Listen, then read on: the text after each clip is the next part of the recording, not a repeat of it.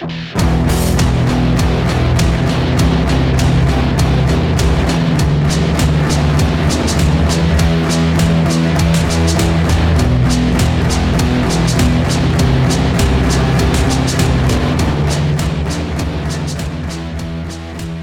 back to a brand new episode of Full Metal RPG.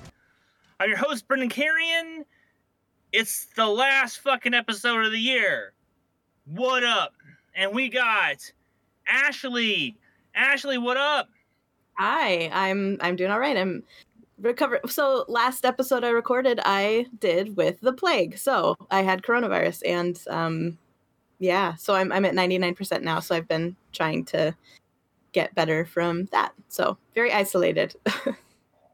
All right. Well, good. We're happy that you're well. Yeah. We're joined by Richie Buzzkill. What up, motherfucker? Not much, man. Just enjoying my leisurely end of the year where I'm trying to cram books into my head to run things and do prep for the show. So it's been it's been a nice, lovely week and a half or so here, and we'll see how that ends up here in a minute. Yeah, man, that sounds glorious AF. I myself have also had some time away from the old salt mines, and I have been spending it, there's been some game style pastimes, and there's also been a lot of time spent, as they said on Game of Thrones, in my cups. And today is like the first day where I'm like not. I'm enjoying some nice sobriety here so that I can do the show with you guys and be cognizant and aware of what's going on around me. It's also 10 o'clock in the morning. So, there's that. Cool. Great. Well, we got a good crew here to do the last show of the year, episode 106. And we're going to talk about kind of, as much as I dislike kind of like pedantic list-making shows, we're going to kind of talk about some safety tools, safety at the table, and hopefully it won't just be us, listing a bunch of shit. Hopefully we'll get into some exegesis, but who knows? So what's up with the black hole? Should we do black hole, guys? Yeah, hell yeah. Yeah.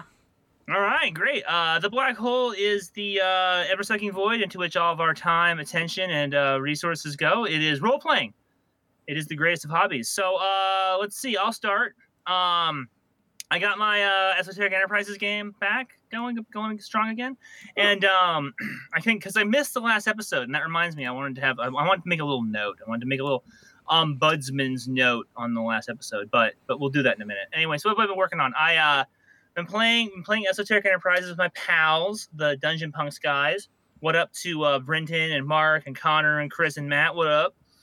And we've done 2 episodes, and dude, it's been great. It's been real great. Like, there's a certain kind of feeling that comes when you've been playing a campaign, right? Where you've developed a shorthand and people know who the characters are and the NPCs and stuff. And so as a GM, if you're going to spend a lot of time talking, you can do it describing things that aren't like, well, this is what this NPC looks like, and this is your relationship with them and stuff like that, right? You can describe more detailed stuff. And then the player characters don't have to justify themselves so much because their roles are established, and so they develop a shorthand.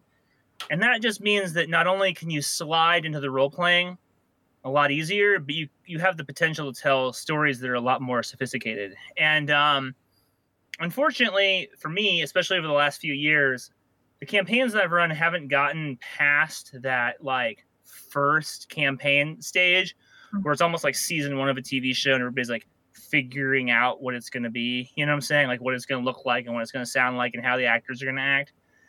To really enjoy the kind of the weight of the inertia, rather, of season 2. So now that we're on to the second storyline, Esoteric Enterprises Detroit has just been super gangbusters. We've had a couple of great episodes, and I'm just looking forward to doing more of that.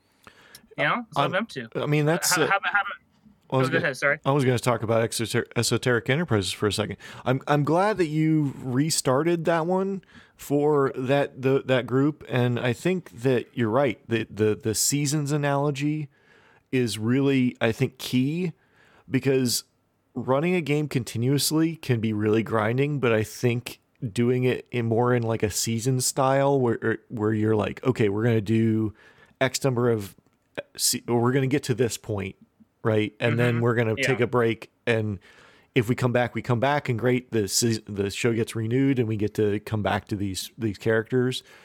I think that's really a much better way, more healthy way of doing it.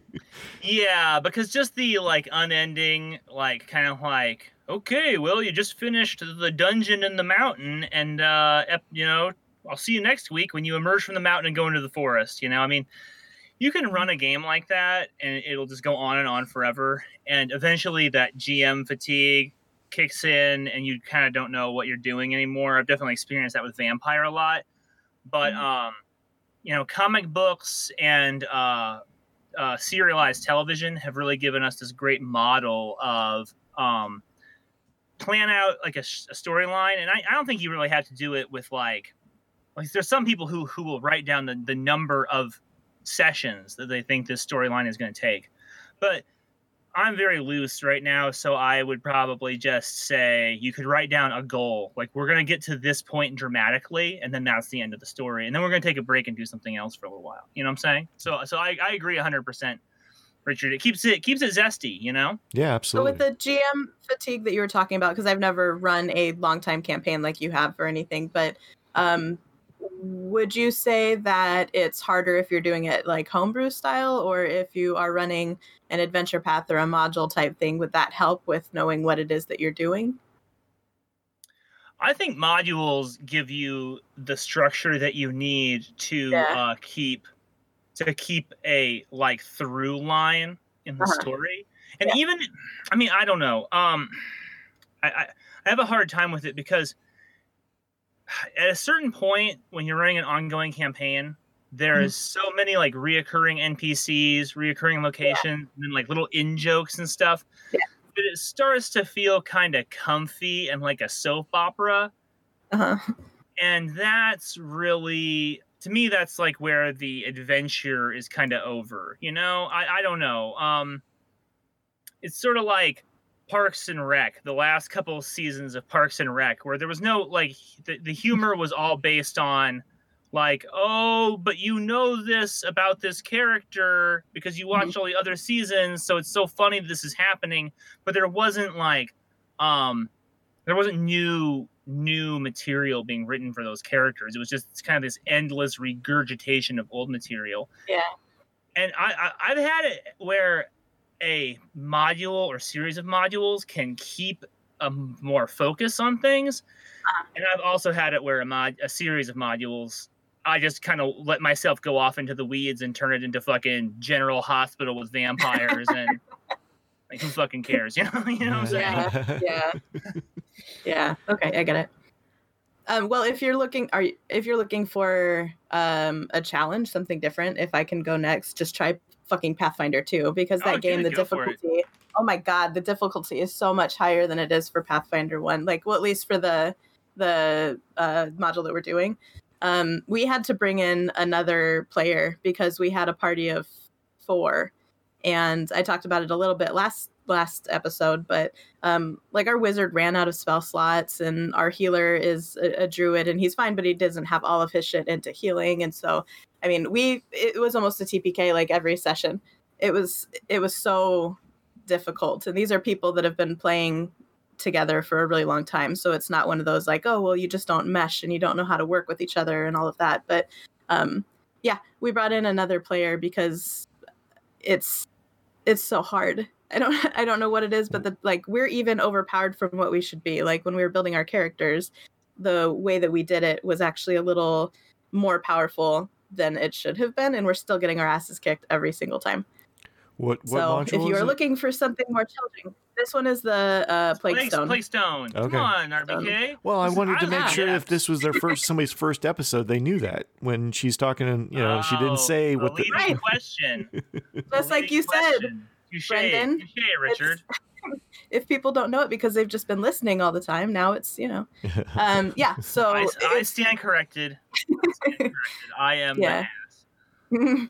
Yeah, it's Plaguestone is the module that we're doing right now. So yeah, and after this, we're a couple sessions probably out from finishing Plaguestone, and I snagged the Humble bundle when it was there for the PF2 stuff. So I have just a bunch of stuff that I'm just giving to my GM to be like, here, if you can use this, do this thing. Like, so I don't know what we're gonna do afterwards, but this one's it's been challenging. So, and I'm playing a rogue, which is not my chosen class most of the time, but it's been fun and it's been interesting. So help me out here. Plaguestone is a module in an adventure path. Is that right? Or is Plaguestone the name of the adventure path? I'm not sure. Or is it just a module?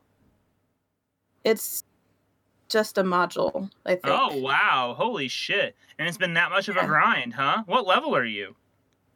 We are now at, I think he leveled us up to level 2, like last session or the session before. So it's kind of the starter one to work on leveling your characters up. But this is very baptism by fire. Like, if you guys can get through this and level up, then you'll be fine, because Jesus, like, it's been difficult. Huh. All right.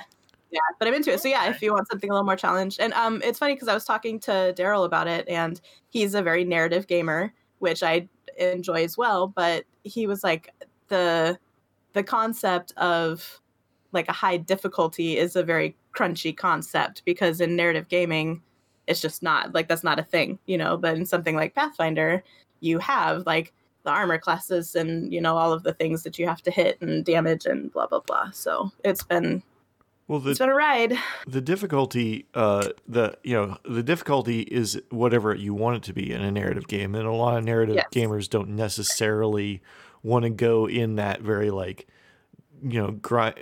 difficult, making it narratively difficult for them. And I find that sometimes a little like, guys, we need to at least I want to make it difficult for my character. I want to make it as tough as possible for my character, because I find that to be more satisfying in the narrative. So like I will try and make it harder for everyone.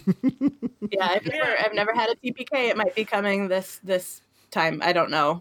In this campaign, at some point, people are going to die. So yeah, it should be interesting. I think that what you're saying is pretty interesting, Richard, in that people. I think that narrative gamers like to inject difficulty into the game, because I feel like that's something that narrative gamers as a group kind of like to do. But then I think traditional gamers see the GM as the source of the problems and the players as the source of the solutions. Mm-hmm. And when you bring people who don't have a strong narrative history of playing into the game, then they sometimes they look at the stuff that's on their sheet and they go, oh, well, the things on my sheet are supposed to help me find solutions, and so I'm going to use them to find solutions for everything. And then we read that as being like, oh, you're being awfully kind to yourself there. Is this, what's going on? Where's the story, right? Yep.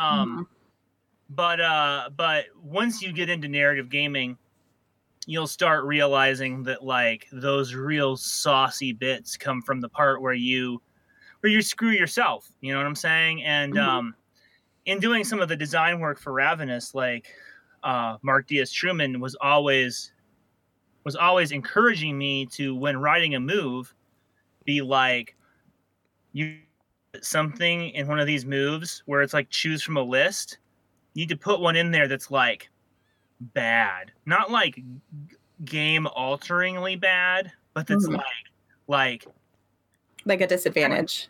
Yeah, kind of like when you chew a little hurt that's on the inside of your mouth bad, Yeah. Because there'll be a certain kind of player that's always ooh, that's the one. I choose that one. I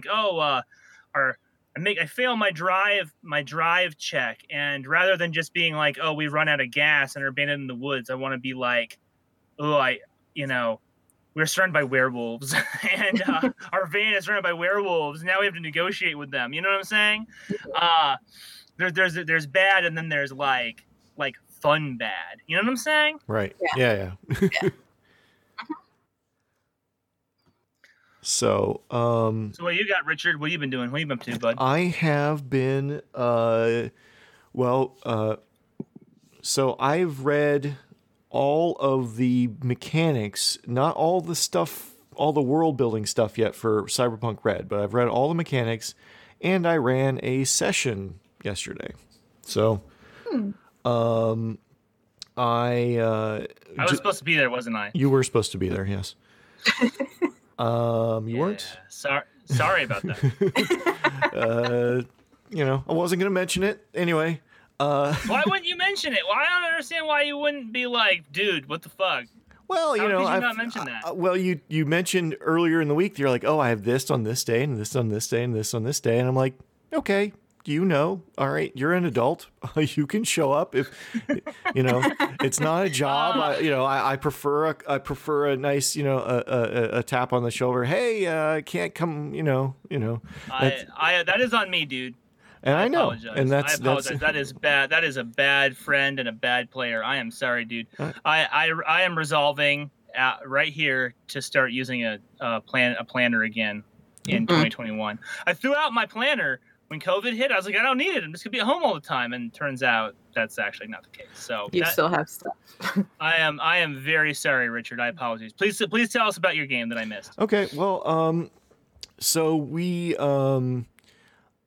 being a little more narrative gamer and finding Roll20 to be kind of a high hill to climb. I really didn't. I had some stuff in my back pocket in Roll20, but it was not good enough for what I wanted to do.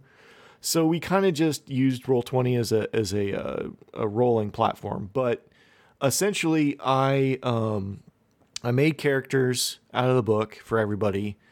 And I ended up with 3 players. I had a med tech, a media, and a rocker boy. And they basically, I decided I was like, well, what kind of like framework do we want to use here? Because it's one of the things about Cyberpunk Red is they have kind of the team framework is part of the, like, it doesn't say it early in the book, but kind of in the running the game, you're like, okay, you can frame it, you can decide what team they're going to be. Or what I like to do is ask, like, okay, well, do you want to be kind of like what we're talking about V5 with covens and stuff like that? What your coven's going to be? And we decided they were all former kid gangers, so they had their gang was the Red Roses, which was a socialist gang, a communist socialist gang, who basically these were the only 3 survivors of being their gang kind of got slaughtered by the Red Chrome Legion, which was the fascist gang in the area. So I basically dropped a dead body in their lap that happened to when they were pouring some out for their dead homies because they were meeting back up because they'd all kind of made good and gotten out a little bit, and I dropped a dead body in their lap, and they found a chip on it, and it turns out the Red Chrome Legion was after said chip and could track said chip. So there was lots of shooting Nazi gangers in the street and kind of technology, and turns out that the chip was a key to a bioweapon that the company that made it wanted destroyed. So they teamed up with the socialists, teamed up with the capitalists to fight the Nazis. So it was sort of a micro World War II in its own little special way. So. Well, any game where you get to shoot Nazis is a objective good on my part. So good job, man. Yeah. Sounds good. Sounds good. Yeah, I like it. I like those vibes. I do have one other thing that I forgot to mention in my black hole. So when you guys are done, okay. Sure. So Richard, how did you find it? How did you feel like it felt to you? The game. I feel like there's one big issue I have. I think the dice system, the stat plus skill plus roll all worked everywhere. The only thing I had was it wasn't quite as deadly as I would have liked. Oh, really? Yeah, Interesting. And You felt like they were pulling a little bit? no, what I mean was I think everybody had too many hit points because Interesting. so how it works is when you hit with there's a difficulty value you have to hit somebody. Unlike the old game where everybody could dodge all the time, whether you have to have at least an 8 reflexes in order to dodge a bullet, to have a chance to dodge a bullet.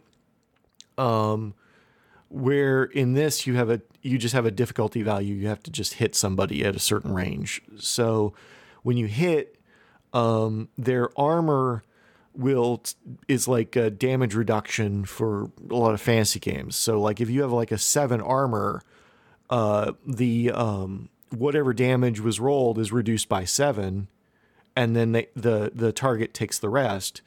If you get any damage through, then their armor is reduced by 1. So next round their armor will be 6.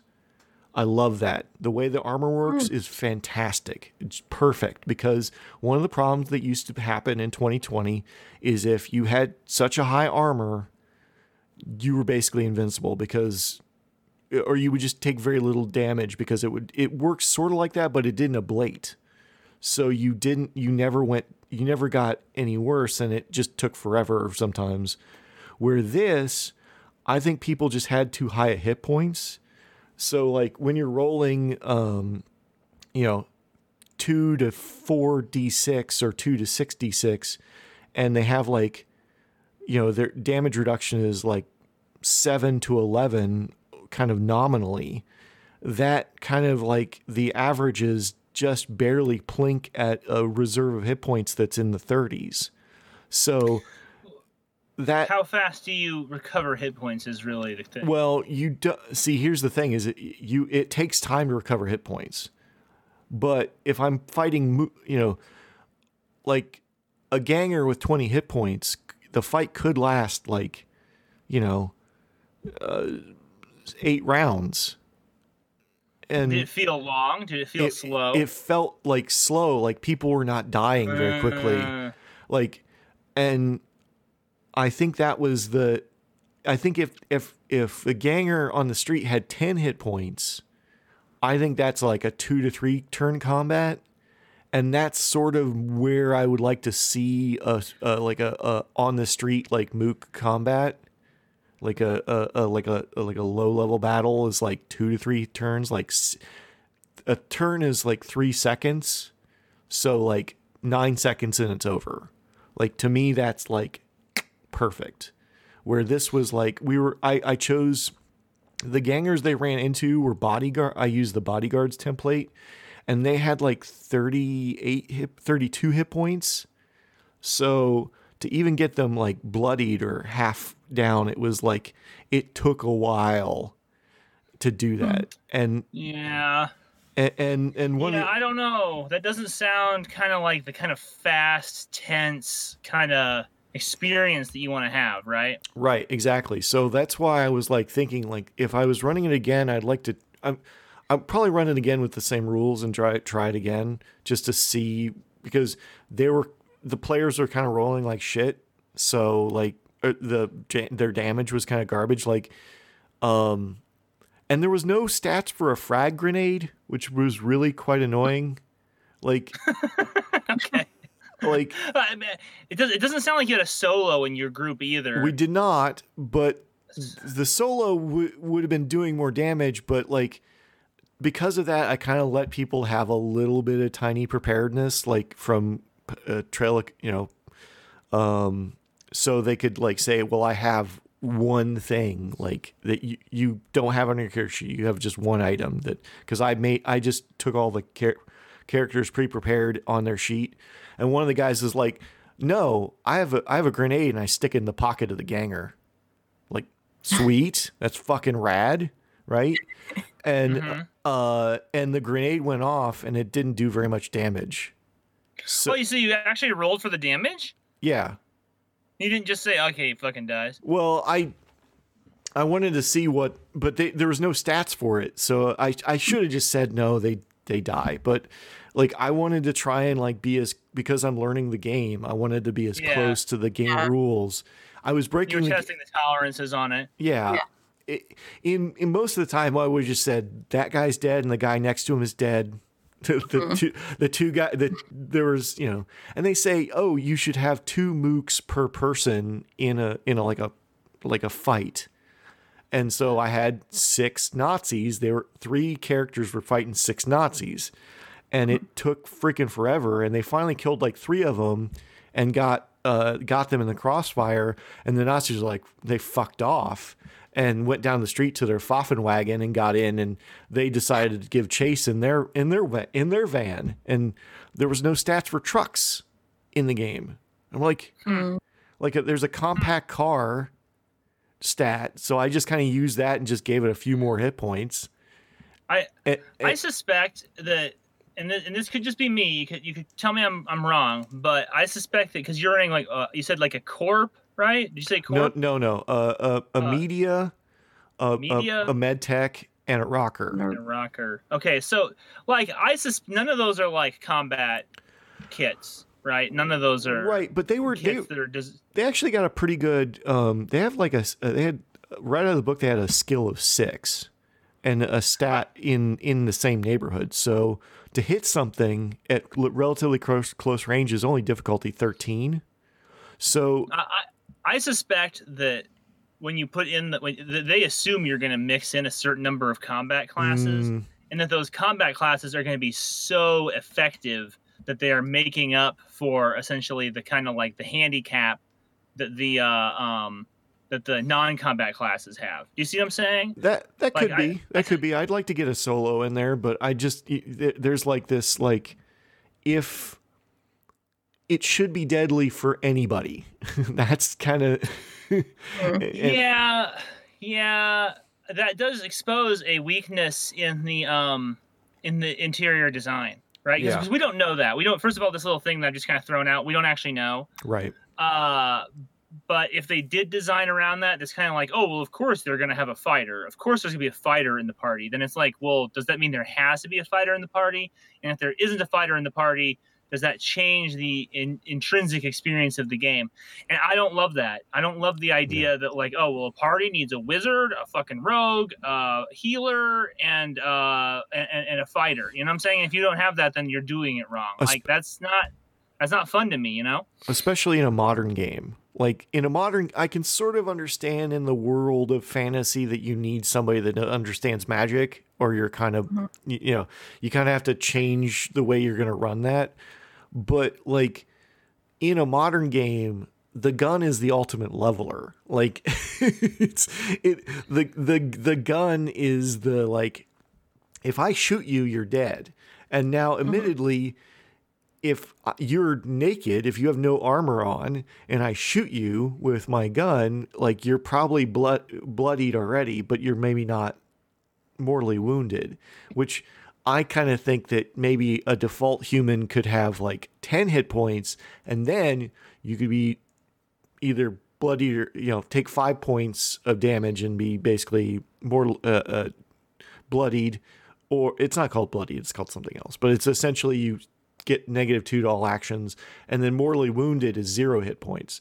So like with a standard handgun that's 3d6, you could just outright shoot a guy that's got no armor on. And the weird choice to me is I like that they only have 2 locations of armor now, which is the head and the body, but all of the armor gave you the same armor on the head and the body.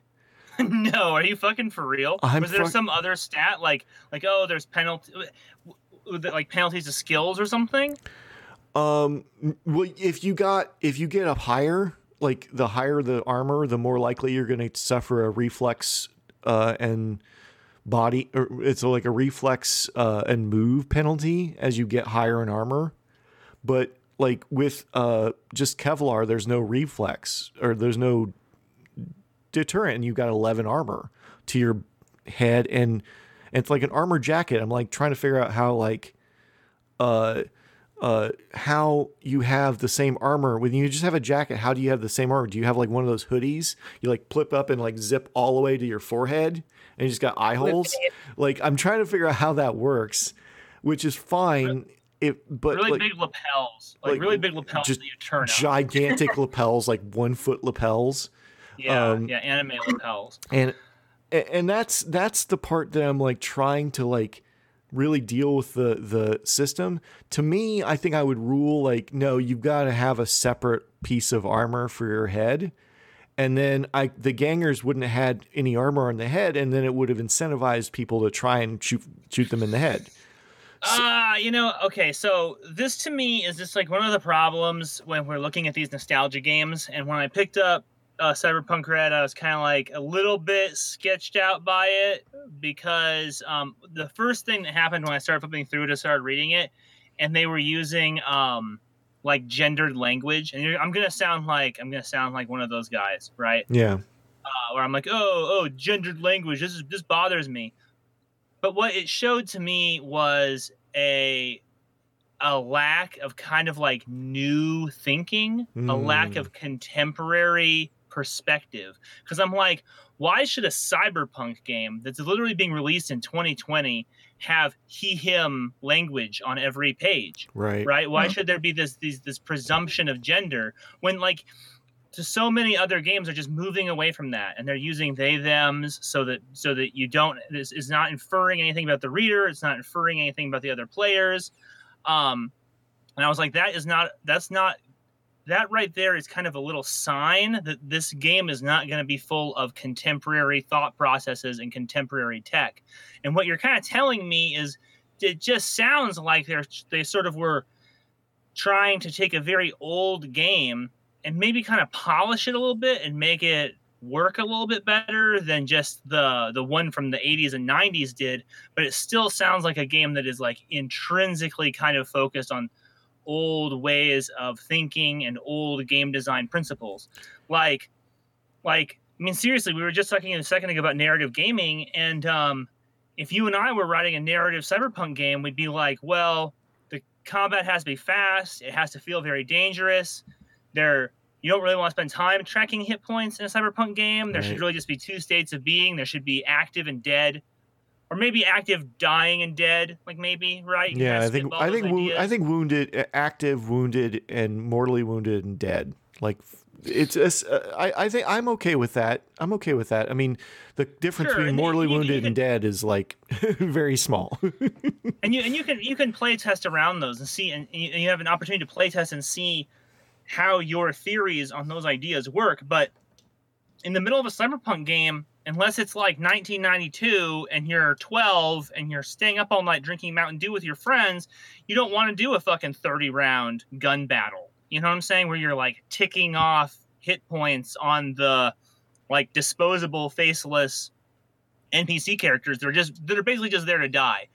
And I think that I haven't had a real good chance to look at the game, but everything that you're telling me just it confirms my initial suspicions that this is like a very, very, very trad old school game, and I don't know that it's going to be satisfying necessarily to like new school players. You know what I'm saying? Yeah, and I agree, and I think, I hate to say this, but I think that what happened was they took the the Witcher game and just did a bit of reskinning, because The Witcher is based on the same system. R. Talsorian's fusion system has been the same since 1987 or whatever. It's basically, because the reason I say that is they have shields. And I understand that this is a thing. SWAT teams use shields. I understand that that's riot shields. Riot shields. They're part of the combat in a modern game, but a very small sub part. But it's just one of those things where I never think of a cyberpunk character unless they're a fucking cop carrying a shield.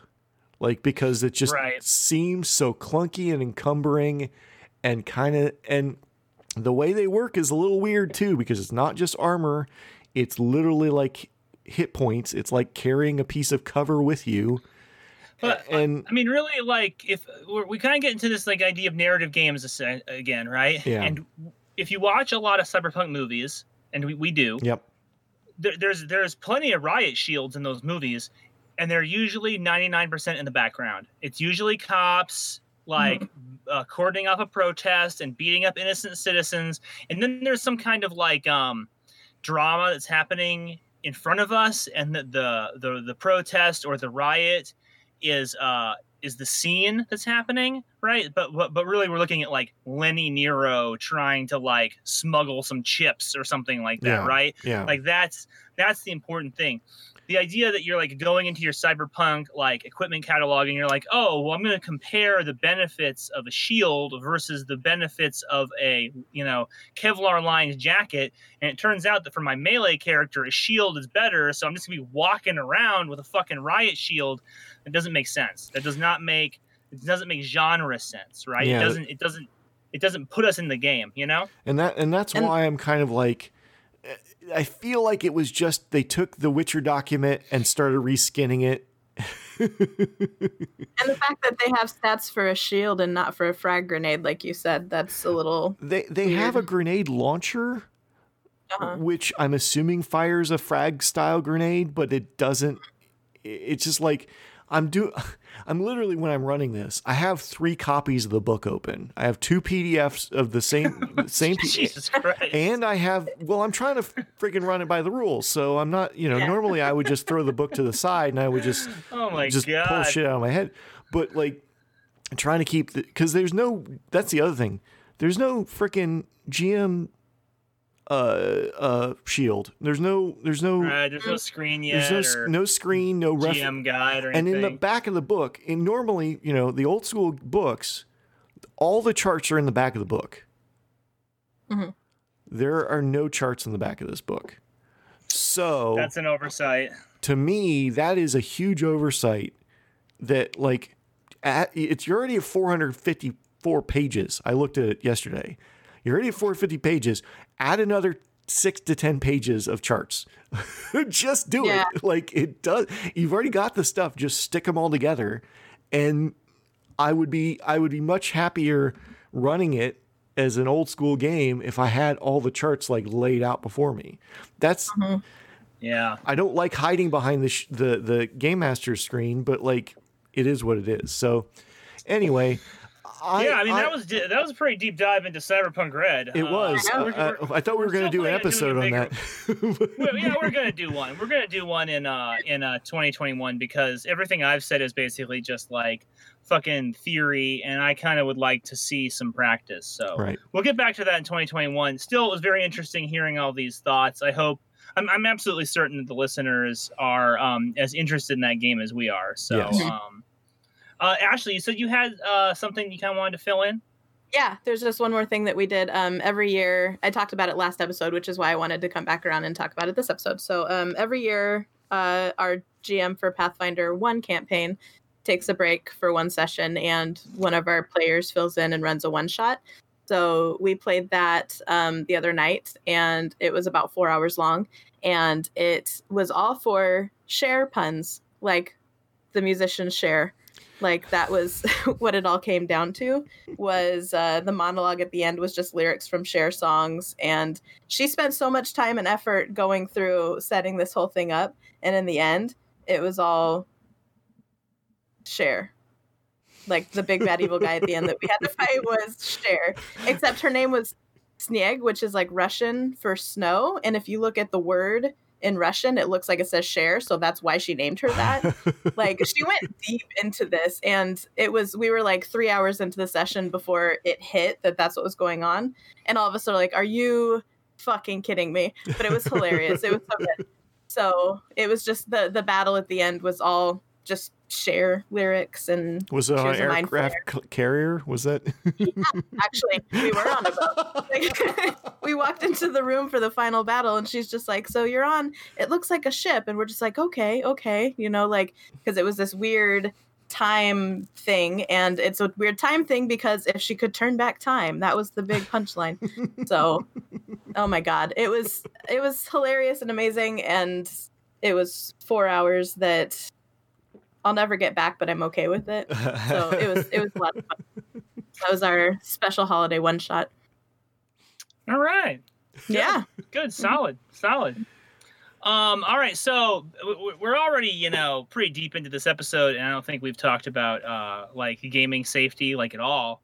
But we'll get to that in just a second after I get on my soapbox. All right. So I missed the Kickstarter. And it really bummed me out to miss that. I was not well. I can't say that I had COVID, and Ashley did, and she still made it. But I'll say that I was in pain. I was in I won't get too into it, but I was in a great deal of pain, and I was at that point where I was like, well, should I go to the doctor, or do I need to see if I recover? And so it turned out I recovered. So huzzah. But I missed my opportunity to go on and talk about Kickstarter and my recent disappointment with it. And if you're a follower of the show, you may be familiar with the kind of little internet campaign I ran a few weeks back to attempt to deplatform a game on Kickstarter called The Powers That Be. Mm-hmm. And if you're on the FMRPG Facebook, you can find a link to that really easily. The campaign failed. Okay. The reason we were trying to deplatform that game is because it was very, very obvious that The Powers That Be was a anti-Semitic dog whistle. The game was about a secret conspiracy that's fucking running everything, and guess what? It's full of all of this Jewish imagery, right? It was incredibly bigoted, and if you're Jewish, you probably would have seen it very clearly, very quickly. If you interact with Jewish people, you probably see it very clearly, very quickly. But not everybody has that perspective. And so there were a number of people that had to have this explained to them. Using the platform of the show, I kind of asked the listeners to go on and complain to Kickstarter and report them. And while we were unable to have the game deplatformed, which I'd like to point out, this game was actually bragging about the fact that it had been deplatformed on Facebook and Instagram previously, right? That was a selling point for it, that this game was so edgy and controversial. It had already been deplatformed in 2 places. And I think the fact that Facebook and Instagram deplatformed it was integral to the fact that it didn't fund. Okay? Those 2 institutions not giving these dog whistly anti-Semites a platform meant that they weren't able to get money, okay? And that to me kind of sticks in my craw when I think about Kickstarter, because Kickstarter was unwilling to do that. They took the complaints, the many registered complaints from FMRPG listeners, and apparently what they did, because they were very consistent in what they said, I think, and they approached the makers of the game, and they were like, this is what we are hearing. Can you explain it in a way that is to the contra of this view? And so rather than canceling the game, what the Powers That Be were allowed to do, the people that make it, Enlightened Games or some shit like that, were allowed to put up a FAQ in which they explained why their game was not a racist dog whistle. And if you go on their little FAQ, it's all full of all the same shit that you get from every fucking white nationalist or hard right, alt-right, right-winger. It's a bunch of half-truths, and it's a bunch of more dog whistles. It's a bunch of kind of winking and nose tapping. There's a lot of kind of oh, well, history says, which is the classic, I'm not a Nazi. I'm just really into Roman imagery, and that's why I have it tattooed all over my body. And it's all right, okay. A bunch of this kind of stuff, right? So there's 2 points to take out of this. And the first point is pretty clearly, and I can't overstate this, you can't argue with Nazis, okay? You can't. This idea of we're going to have reasoned conversations with them. We're going to debate them in the public square, which is what Kickstarter chose to do with Enlightened Games. It doesn't work because Nazis and alt-right people are bad actors. They don't actually want to argue with you. They might sit there and talk about how they want to just have a free exchange of ideas because that's how society works, the marketplace of ideas. We should all be allowed to talk about what it is we want to talk about. But they will then lie to you. They will just sit there and lie. They will distort their own positions. They will contort your positions. They will just work to undermine you. And that's evidenced by their interaction with Kickstarter, where Kickstarter said, hey, what's up with that? And they said, oh, well, let us just put up a bunch of lies and rationalizations. And Kickstarter was okay with that. The second point I want to make is that Kickstarter was okay with that.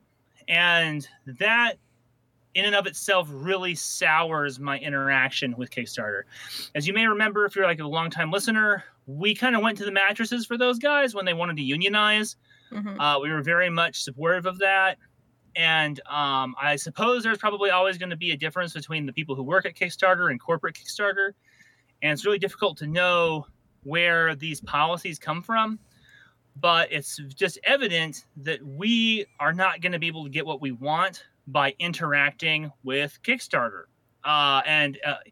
Here's another hard left lesson for you. Working with institutions doesn't work because institutions want to protect what's important to them. And for Kickstarter, that's making money. So as long as these guys can say, oh, the fact that there's like a Star of David all over this fucking board of the powers that be, and you collect little jewels while you're faking a plague to enforce lockdowns and mind control vaccines, right? But we're using the Star of David because it's an old school occult image. It doesn't have anything to do with anti-Semitism, right? The fact that Kickstarter is willing to say that message and that rhetoric is less important to us than the money tells us everything we need to know about Kickstarter. All right, and it's very, very, very disappointing. As much as Kickstarter has been a platform that has allowed games that would not exist to exist, it also will allow games like this to exist if we are not vigilant against them. So,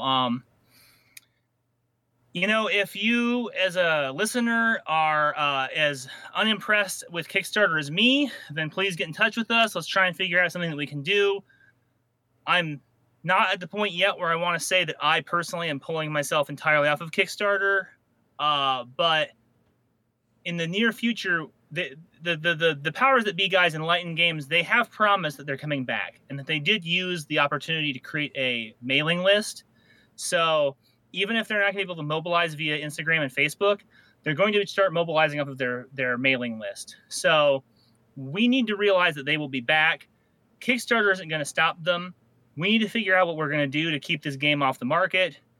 And if there's listeners out there who know anything about Enlightened Games or the personnel that are named on that Kickstarter as collaborators, then I want to know.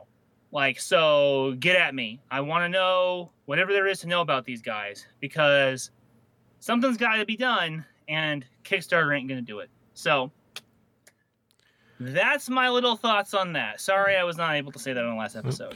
Well, that's all right. Yep. I think it's worth saying. I think that it's kind of, I don't know what a good alternative would be because I think a lot of these other platforms have somewhat similar problems like Indiegogo, which I think is arguably the second place. With Kickstarter being the first mover kind of advantage, that's really difficult to displace them in a market. But Indiegogo means if everybody went to Indiegogo, they would have gotten whatever money they raised. So there's, I think, the only solution I can think of is a game, a new platform that is run by gamers for gamers and might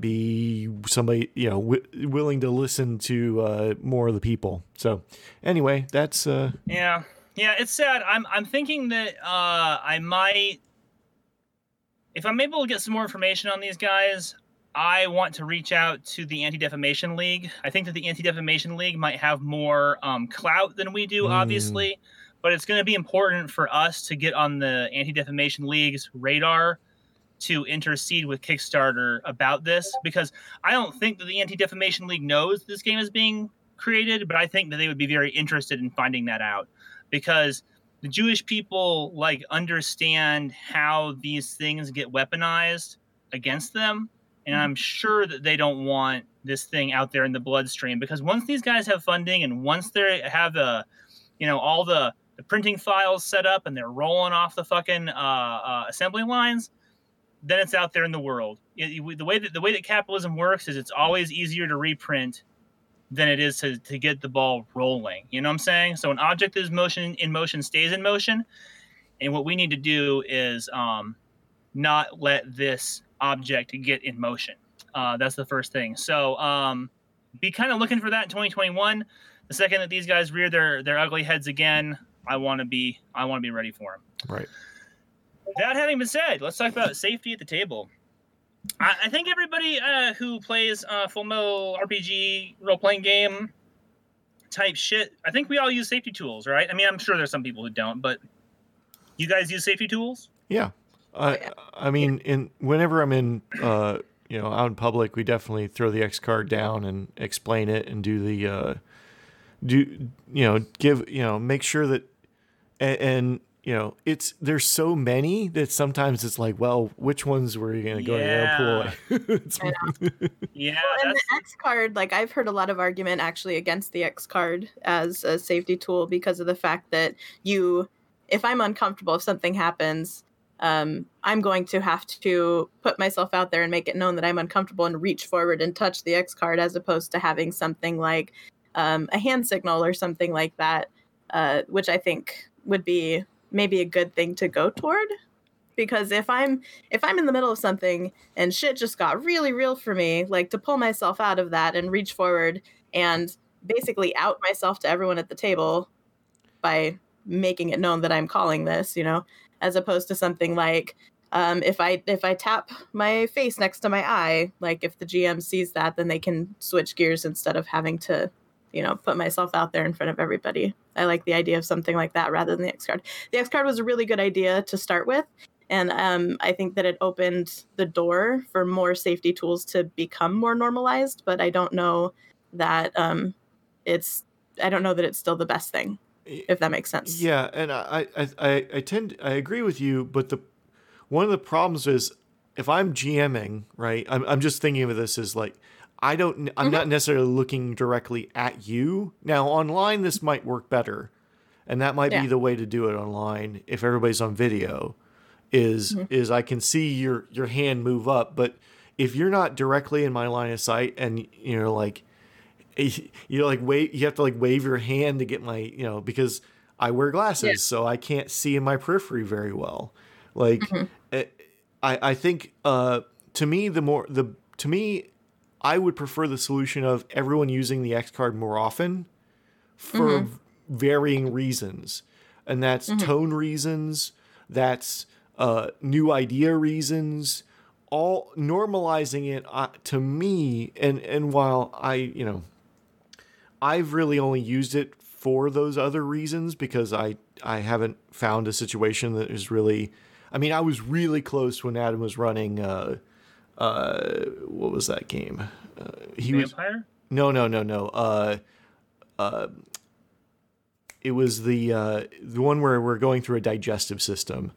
Oh yeah, Zos Arcala. Zos Arcala. I was really close on Zos Arcala. I'd be like, I think we need to tone this back a little bit. I've never slammed an X card either, but the only time I've ever been close was Adam running Zos Arcala at a convention in Los Angeles.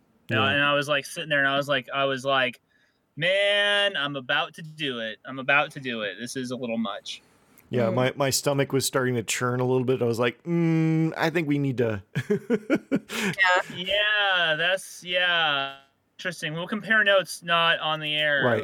But I'd be interested in hearing where you were getting ready to tap out because I could tell you right where I was.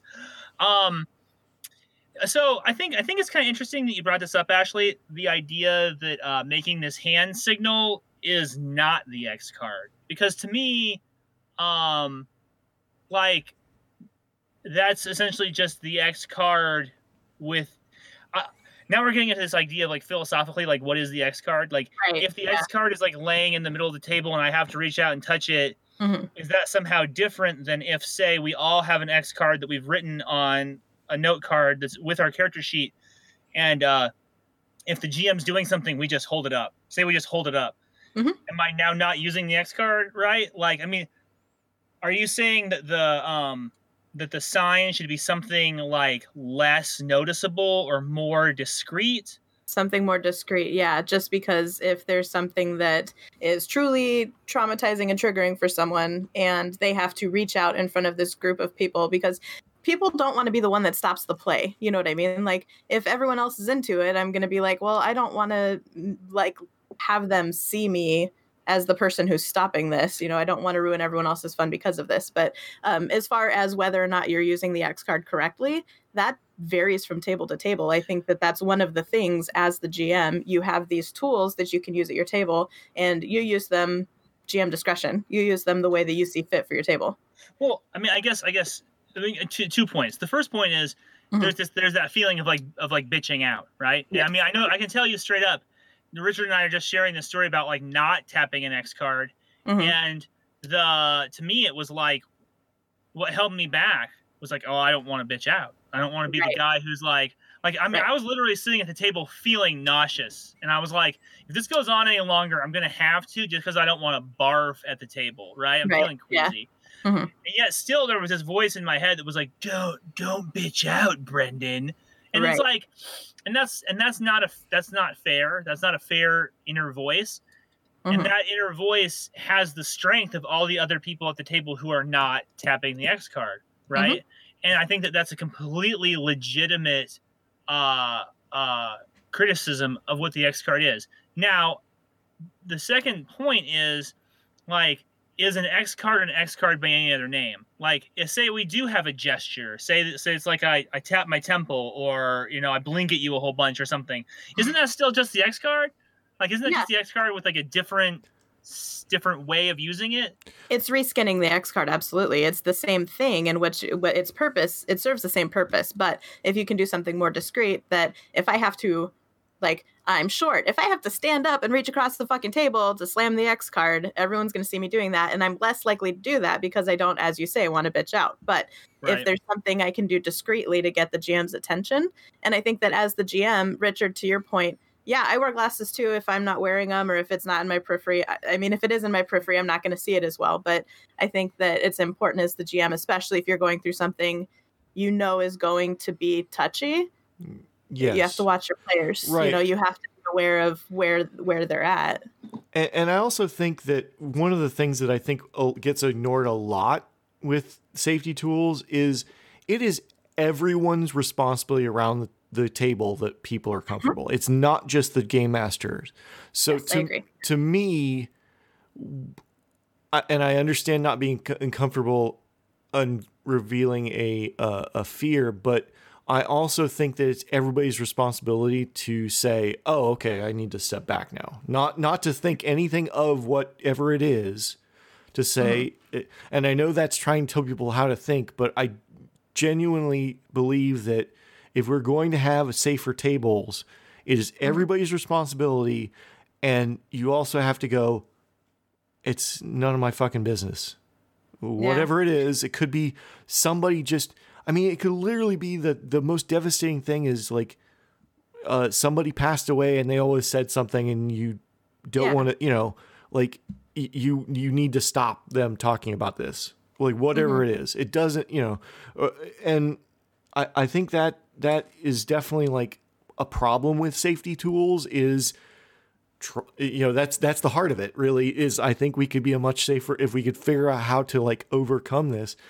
And I almost considered some kind of electronic solution. If we're talking about physical tables, an electronic solution where you just had just a little anonymous buzzer underneath the table that you could just there was a light sitting underneath in front of the game master in the middle of the table, and somebody just pushed. That's what you would go to is you'd be like, how can I engineer something? Well, yeah, I'm a fucking engineer, that's so all right? Richard. I know, I love How it. can I make a toy that does this? Right, but I Right. was just trying to think of a way where there was no movement at the table, there was no action. I understand that that's is a untenable, unusable solution, and that's why I never made such a thing. I also don't like that, just because, like, what if you have it affixed to the bottom of the table or something, and somebody's like knee, like she's Right. they're like shaking their knee and they're like they're slamming the X card, and you're like skipping through every scene, and you're like, I don't know what's going on. Like, why don't they like the whole story? And Well, Every good idea, you have to go through a bunch of ideas that don't work to get there. So you have to throw all the ideas out there and figure out which one is going to work best. So Right. I mean, like, there is this aspect to the social contract at the table and to the use of the X card that is based on communication. And like, as much as I think anonymity is kind of important, right? I think there is an element where you're valuing anonymity too much. And perhaps some of that can be defrayed with some of the other safety tools that have gone into wider circulation, because I think Ashley, I think you make a strong point that the tech on the X card is a little bit outdated, because it only addresses what is happening right now, and it does put this kind of like groupthink pressure against you from actually using the tool. So there's some other things people use, okay? And I don't know if you guys use any of these, then let me know. There's lines and veils. There's this thing called the Olivia Hill rule that I've never heard of before. This only just became interesting. I mean, it's not really. I only just learned about this one. Yeah, you're looking at the this thing- Necronautica book, right? Yeah, I am. And then there's this thing that's a I think it's a gauntlet thing. I don't know if this originated from Jason Cordova, but I know that I heard Jason Cordova using it first, and it's called CATS. It's an acronym called CATS, and I love it. I love what it is. I hate that the acronym is CATS. So, Yes. do either of you use lines and veils or CATS? I've used lines and veils. I've never heard of the Olivia Hill rule or CATS, because CATS to me is just like, if something makes you upset, just knock it off, like knock books off the table to bring to it. I don't want this. Bah. The Olivia Hill rule is very interesting. Okay, apparently it says, it basically just says the Olivia Hill rule is, if you are a fascist, you are not allowed to play this game. You're not welcome to play this game. It's against the rules. If you're reading this and thinking you just call everyone you disagree with a fascist, then you're probably a fascist or incapable of drawing inferences from context and acknowledging a dangerous political climate that causes the oppressed to be hyperbolic. Don't play this game. Heal yourself. Grow. Learn. That is the Olivia Hill rule. The Olivia Hill rule is if you're a fascist, you're not allowed to play this game. I kind of like the Olivia Hill rule. I don't know that I would put it in a game book. I think I'd more just like do what I do now, which is cultivate a public persona that like makes fascists not want to be involved in anything I'm involved in. Make them not want to play with you. Make them uncomfortable. So yeah, exactly. But I like the concept of the Olivia Hill rule. So. Same, very much so. We'll kind of break into. Let's just discuss lines and veils really quick. So lines and veils is this idea that you go through at the beginning of the game, and I think people actually make sheets for this, so you don't have to have a discussion. You can do it as a discussion, or you can do it as like a worksheet that you then hand in anonymously to the GM.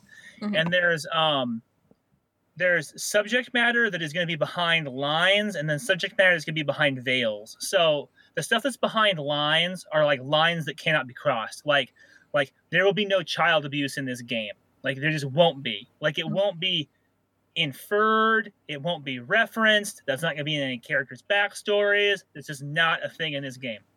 And then veils is something that can be in the game, but you just don't want it going on as part of the story that is happening right now in front of you. Okay, like the veil is like oh, there's torture, right? Like you can be like, oh, your favorite NPC like tumbles out of a van and the van screeches off, and you go over and you say, what happened to favorite NPC? And they go, they tortured me. But that's that's as much torture as you're going to get in the game. There's never going to be a scene where like your character is like strapped to a chair and somebody's torturing them. You know what I'm saying? That's not gonna happen. Like in the movies or TV, like it doesn't happen on screen. It's inferred that it happens. It might be referred to, but it's not something that you have to actually live through. Yeah. There's a fade to black moment. And then, yada, yada, yada, stuff happens. And then, you're allowed to role play the aftermath of that stuff. Mm-hmm.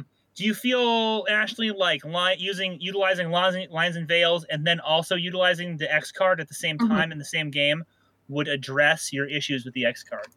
Yeah, because there's things that I know if it's in a game, I'm going to have a bad time. So that type of stuff I can put in there saying this is something that is a hard line for me, or if this is something that if it happens off screen or whatever, it's fine.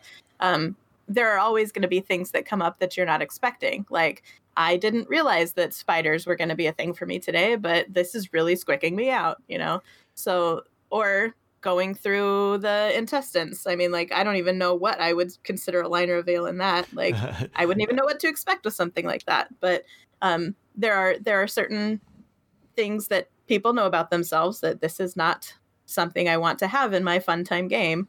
But then there are things that as you're going through kind of, come out of left field. And so it's important, I think, to have either like a contract at the table or the lines and veils or some sort of like prep work discussion to just put it out there. Like informed consent, I think, is really important when you're jumping into a game with a group of people. I think. What do you think, RBK? One of the. I mean, I think lines and veils have somewhat of a similar issue with the X card, in the fact that you kind of want it. I mean, people recognize handwriting, so I think to me the ultimate way to do this is to have an anonymous sheet on the internet, so you can't tell who actually, you can do it on Google Sheets or whatever. The other way to do that, and the other thing that I think is important to start the sheet out with, is the game master needs to put some stuff in there in the first place, just to encourage people to have. That's a solid tool. Have something in there already. I think those two things make it a better tool. But I think one of the things is you almost have to review the lines and veils before every game. At least the game master, but I would like each session, like in a campaign type thing. Or are you talking one shots like convention gaming? Well, I would say before any session, if you're using lines and veils, you have to review them because people forget, and the game master has to have that in their mind. So they need to review it too. I have used it a little bit, but I definitely think that in more public gaming, I've definitely tried to do more of that. But the problem with public gaming is I can't prepare by having a sheet. So like I definitely understand how it works really well for like the Gauntlet, where you have a community of people that play online, so they have this like system set up, but like it doesn't. One of the things that's interesting about, I think the Gauntlet has created a worksheet, and the worksheet has checkboxes on it. So this idea of anonymity can be reinforced by having like the stuff that they've interacted with the most is just on there, and all you have to do is check the box. You know what I'm saying? Yeah. Now, to me, that's like there's something about that I saw it once and I was like, man, there's something about this kind of lame. They kind of lamed me out a little bit. I don't know where that's coming from. Maybe that's kind of some kind of shit I need to work through or something. But like, just the idea of me handing out a worksheet at the beginning of the game where people are gonna like check boxes and then like hand it back to me, I don't like it. There's something about it I don't like. Does that make sense? That makes sense. It doesn't. But it makes sense because you're allowed to feel annoyed by something or whatever. But my personal opinion is that if this is going to make someone feel safer at the table, I don't care if it annoys me. Yeah, I take your point. There. I mean, this comes back to the horror thing again, which is like It's like when you're running horror needs to be transgressive and needs to be uncomfortable. I run a horror game with my friends. I always tell them, this is an X card game. You can use these X card whenever you want. But we run on Discord, so we already have adopted this. You make a hand sign thing rather than touch a card because there's no card to touch. Yeah. And I told them to like make an X with their arms. Yeah. a bunch of those guys are straight edge, and I guess that's a straight edge thing or something. Yeah. And so of course I'm just a laughing stock. And no one ever uses the X card. So I'm just in this spot where it's like I don't actually get to use these things as much. I almost kind of wish that I used them more so I could have a more well-rounded understanding of it. Does that make sense? Yeah. Yeah, absolutely. And I think that when you're playing, there's different types of players. There are the types that want to get like just steeped into horror and like the more awful the better and all of that. And that's awesome because that's their escape and that's how they game and that's how they have fun. And then there's other people who don't like that, you know? And so it's a matter of just knowing who you're playing with. And another big safety tool is just building a community outside of the table.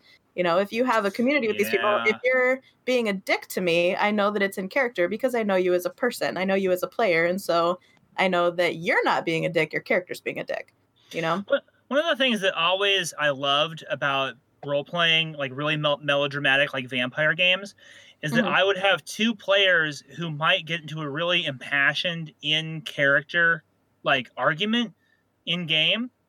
And then I would see them be like, as soon as the scene was over, like somebody would say, like, "You okay, bro? We good, bro?"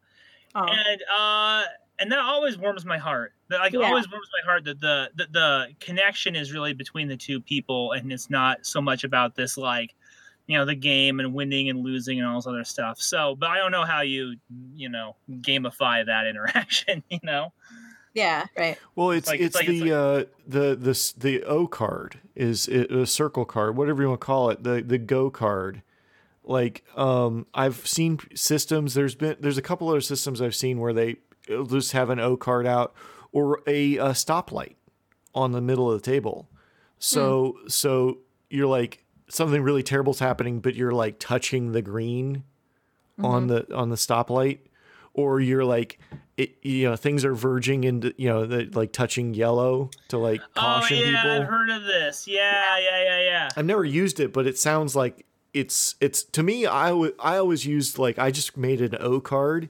Like if something's weird's happening or describing something, and somebody's like, yeah, right on, man. Like that, or we're good. Like keep going. Like I like both.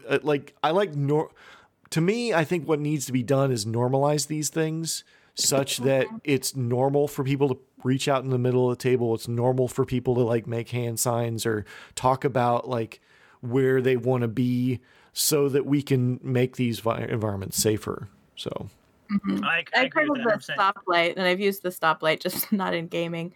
Like there's other things that you can use the safety tools for and things like that. So I've heard of the red, yellow, green light thing. That's an important one too. Because if you're having fun, it's important to let them know you're having fun too. So. Yeah, true, no doubt. So you guys want to talk about cats real quick, and then we can. Yes. Yeah. Cat's the acronym, not cats the animal or the. Cats are assholes. Never mind.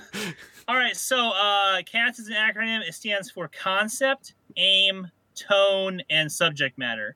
So you might say, like, okay, we're going to play Cult Divinity Lost. The concept is this is like Gnostic horror, like nothing is as it seems. Aim would be like, oh, it's like the descent of these characters, and tone is going to be like super gritty and like fucking David Fincher movie, only worse. And subject matter is going to be like sex work and body horror. You know what I'm saying? So at that point, I mean, obviously, if you were at the table, you would have if you were me anyway, you'd have like a much more verbose description of what all those things were. And probably as a GM, I would write down those things, and I would make sure that like every player had them in their folder with their character sheet so they could reference them regularly. Kind of like Richard was saying with the lines and veils, where it's like the GM should reference what they shouldn't be doing, but then the players would have an ability to reference what's going to happen. You know what I'm saying? Have either of you guys played with cats before? No, I've never heard of it until right now, but I like it. I think that that's a good way to just kind of debrief, but at the beginning. I don't know what you'd call brief, I guess. Brief your players on what it's going to be like. Yeah. I haven't used it because I just read about it because I was reading the same book you're reading. But I think I kind of, to me, it should be a little democratized, or at least, like, I could see the GM writing it, but I also kind of want the game, the players to sign on board, as it were, like going over it, not just like, here's your sheet that says cats.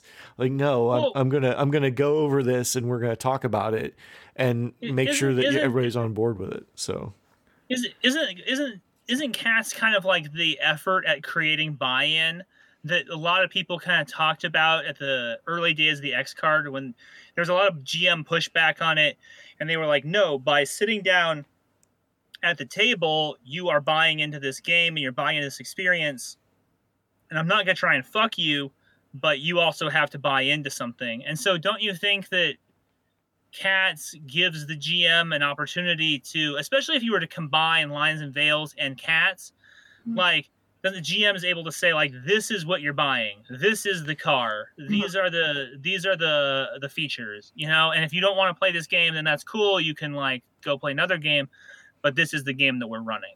Yeah, and I think that it goes back to informed consent, because, like, yes, if you're sitting at the table and you agree to play the game, then that's your buy-in. That's you saying, like, yes, I'm okay to be here, but it's important to know what you're going to be sitting down for. Yeah, and I think that's especially important for like a horror game, where you don't necessarily know what kind of horror you're sitting down for. You could be sitting down for like it's a Munchausen by by proxy or whatever. Versus like a splatter horror. This could be all sorts of things. So I definitely think it sounds really great, and I think it's a great way to like, have your blurb that's your elevator pitch for the game, and then Cats, which is breaking that down and giving you more detail on that idea. Yeah. And that's your selling, you're buying into this, but also saying at the bottom of your sheet or your pitch, it's like, we're going to use Lines and Veils, so we're going to talk about all this other stuff too. So right, because that is where Cats kind of breaks down, right? Is like, you've dedicated your Friday night and you showed up at your friend's house with like a bag of chips, and you're sitting down and you pick up the Cats sheet and you're like, what? Like, this is a horror game about snuff films. I don't really want to be involved in that, but you drove over here already, right? Or if you're at Gen Con and you booked out this session and you bought the tickets and all that crap, and you're sitting there, and then you get the Cats sheet and you're like, what the fuck, man? Like, I got no interest in this. It is a little one-sided like that, but also, again, like, there is this interaction between the Lines and Veils and Cats where it's like, say I read the Cats write-up and it's like the subject matter is Munchausen by proxy, right?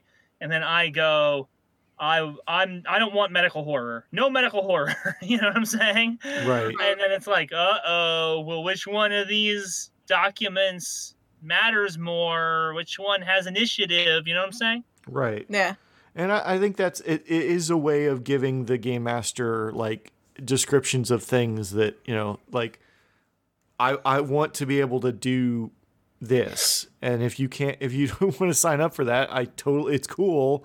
Let's play a different game at some point together. I still want to run this game. So, yeah. And I think that you and I have, over the course of the years, we've kind of gone back and forth about like, what is the game master's position as like a force in the game. Mm-hmm. Like, is the game master an entertainer who's here to like read a bunch of lists about what people do and do not want in the game and essentially build a game by committee?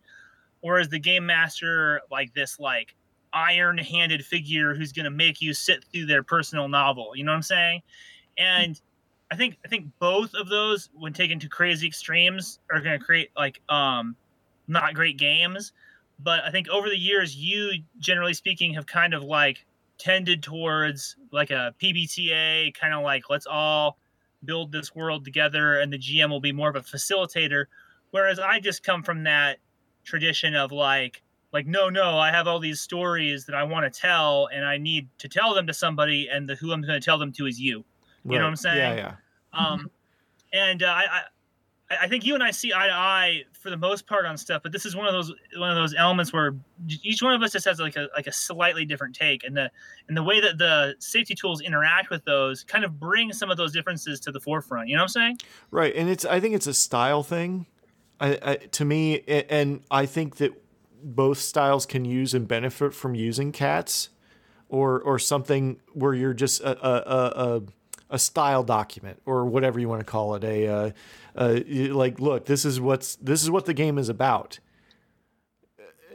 And then lines and veils, because even if you didn't do cats and you just did an elevator pitch and said, this is the places I want to go with this game, and while admittedly in more of my style, I don't necessarily, I just say this is the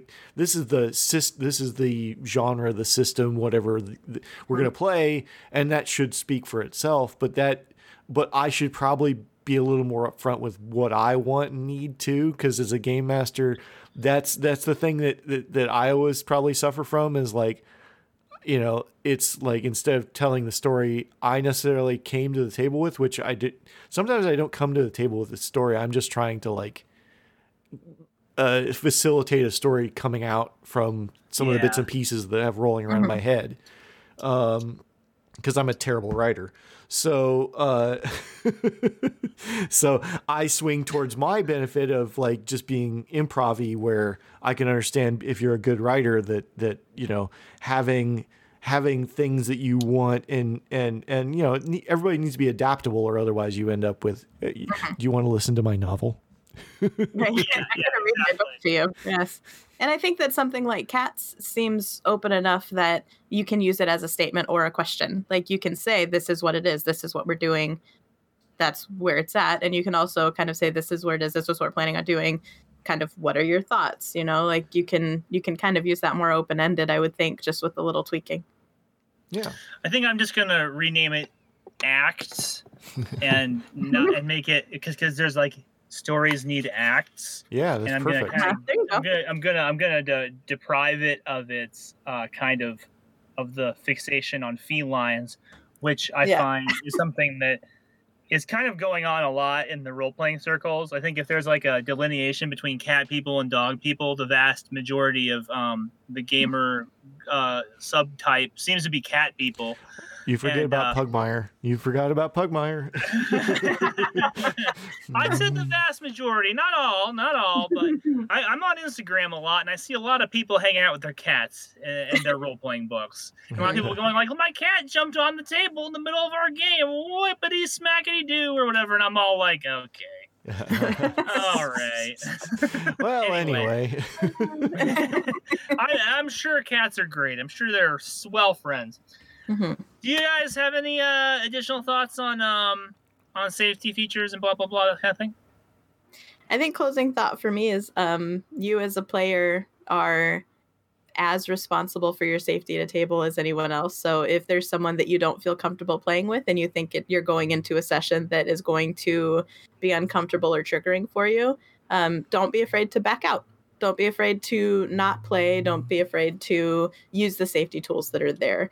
For some people, it's like getting a motorcycle. The crash is worth the ride. Like, the risk of crashing is worth the ride because it's fun. So just be aware of what's going on and make sure that you're playing with people that you feel safe with if there's something that you feel is going to be difficult. And don't be afraid to, ditto all the way down. I also want to say that if you're playing in public, do not be afraid, especially in like a convention or a FLGS, do not be afraid to like go, if something really happens at the table that's terrible, don't be afraid to go talk to somebody that is in control of the space. I mean, you can't always have that with a home game, but like, do not be afraid, because people have gotten a shit ton better at that. And people are very aware of how some gamers can be very terrible to other people in whatever way. So Well, I think without putting too fine a point on it, Richard, as a convention organizer yourself, you're encouraging people to interact with the leadership of their local convention rather than having a bad convention experience, right? Yes, absolutely. And that's the because we are very aware that we are in a space where people can do terrible things, and we want you to have a good time, and we also want to get rid of bad elements. So those two goals are very pointed, and we had a just a short thing from the last convention 2 years ago. Was we had somebody that we thought was talking to somebody else that ended up being everything was okay, but like you've never seen a bunch of gamers, a bunch of convention owners show up faster than you have when we had what we thought was something terrible going on. So people are very aware this is not the old days. This is not, I'm sure there are still terrible convention runners out there. Actually, I know there are terrible convention runners out there, but if they do not respond to your needs, then feel free to walk the fuck on out and never go back and tell us all how terrible they are. So, yes. Yeah. Yeah, amen to that. Amen to that. Out with the old and with the new.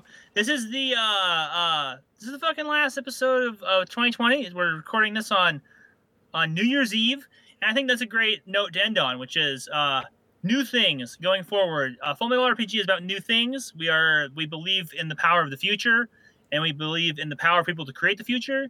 And so let's make the gaming space better in 2021, better than it was in 2020, better than it was in 2019. Every year we keep doing this, we keep making it better. So I love it. Happy New Year, motherfuckers. Happy New Year, cultists. Thank you for listening to Full Metal RPG for another year. We'll see you in 2021. Cheers. Fuck yeah.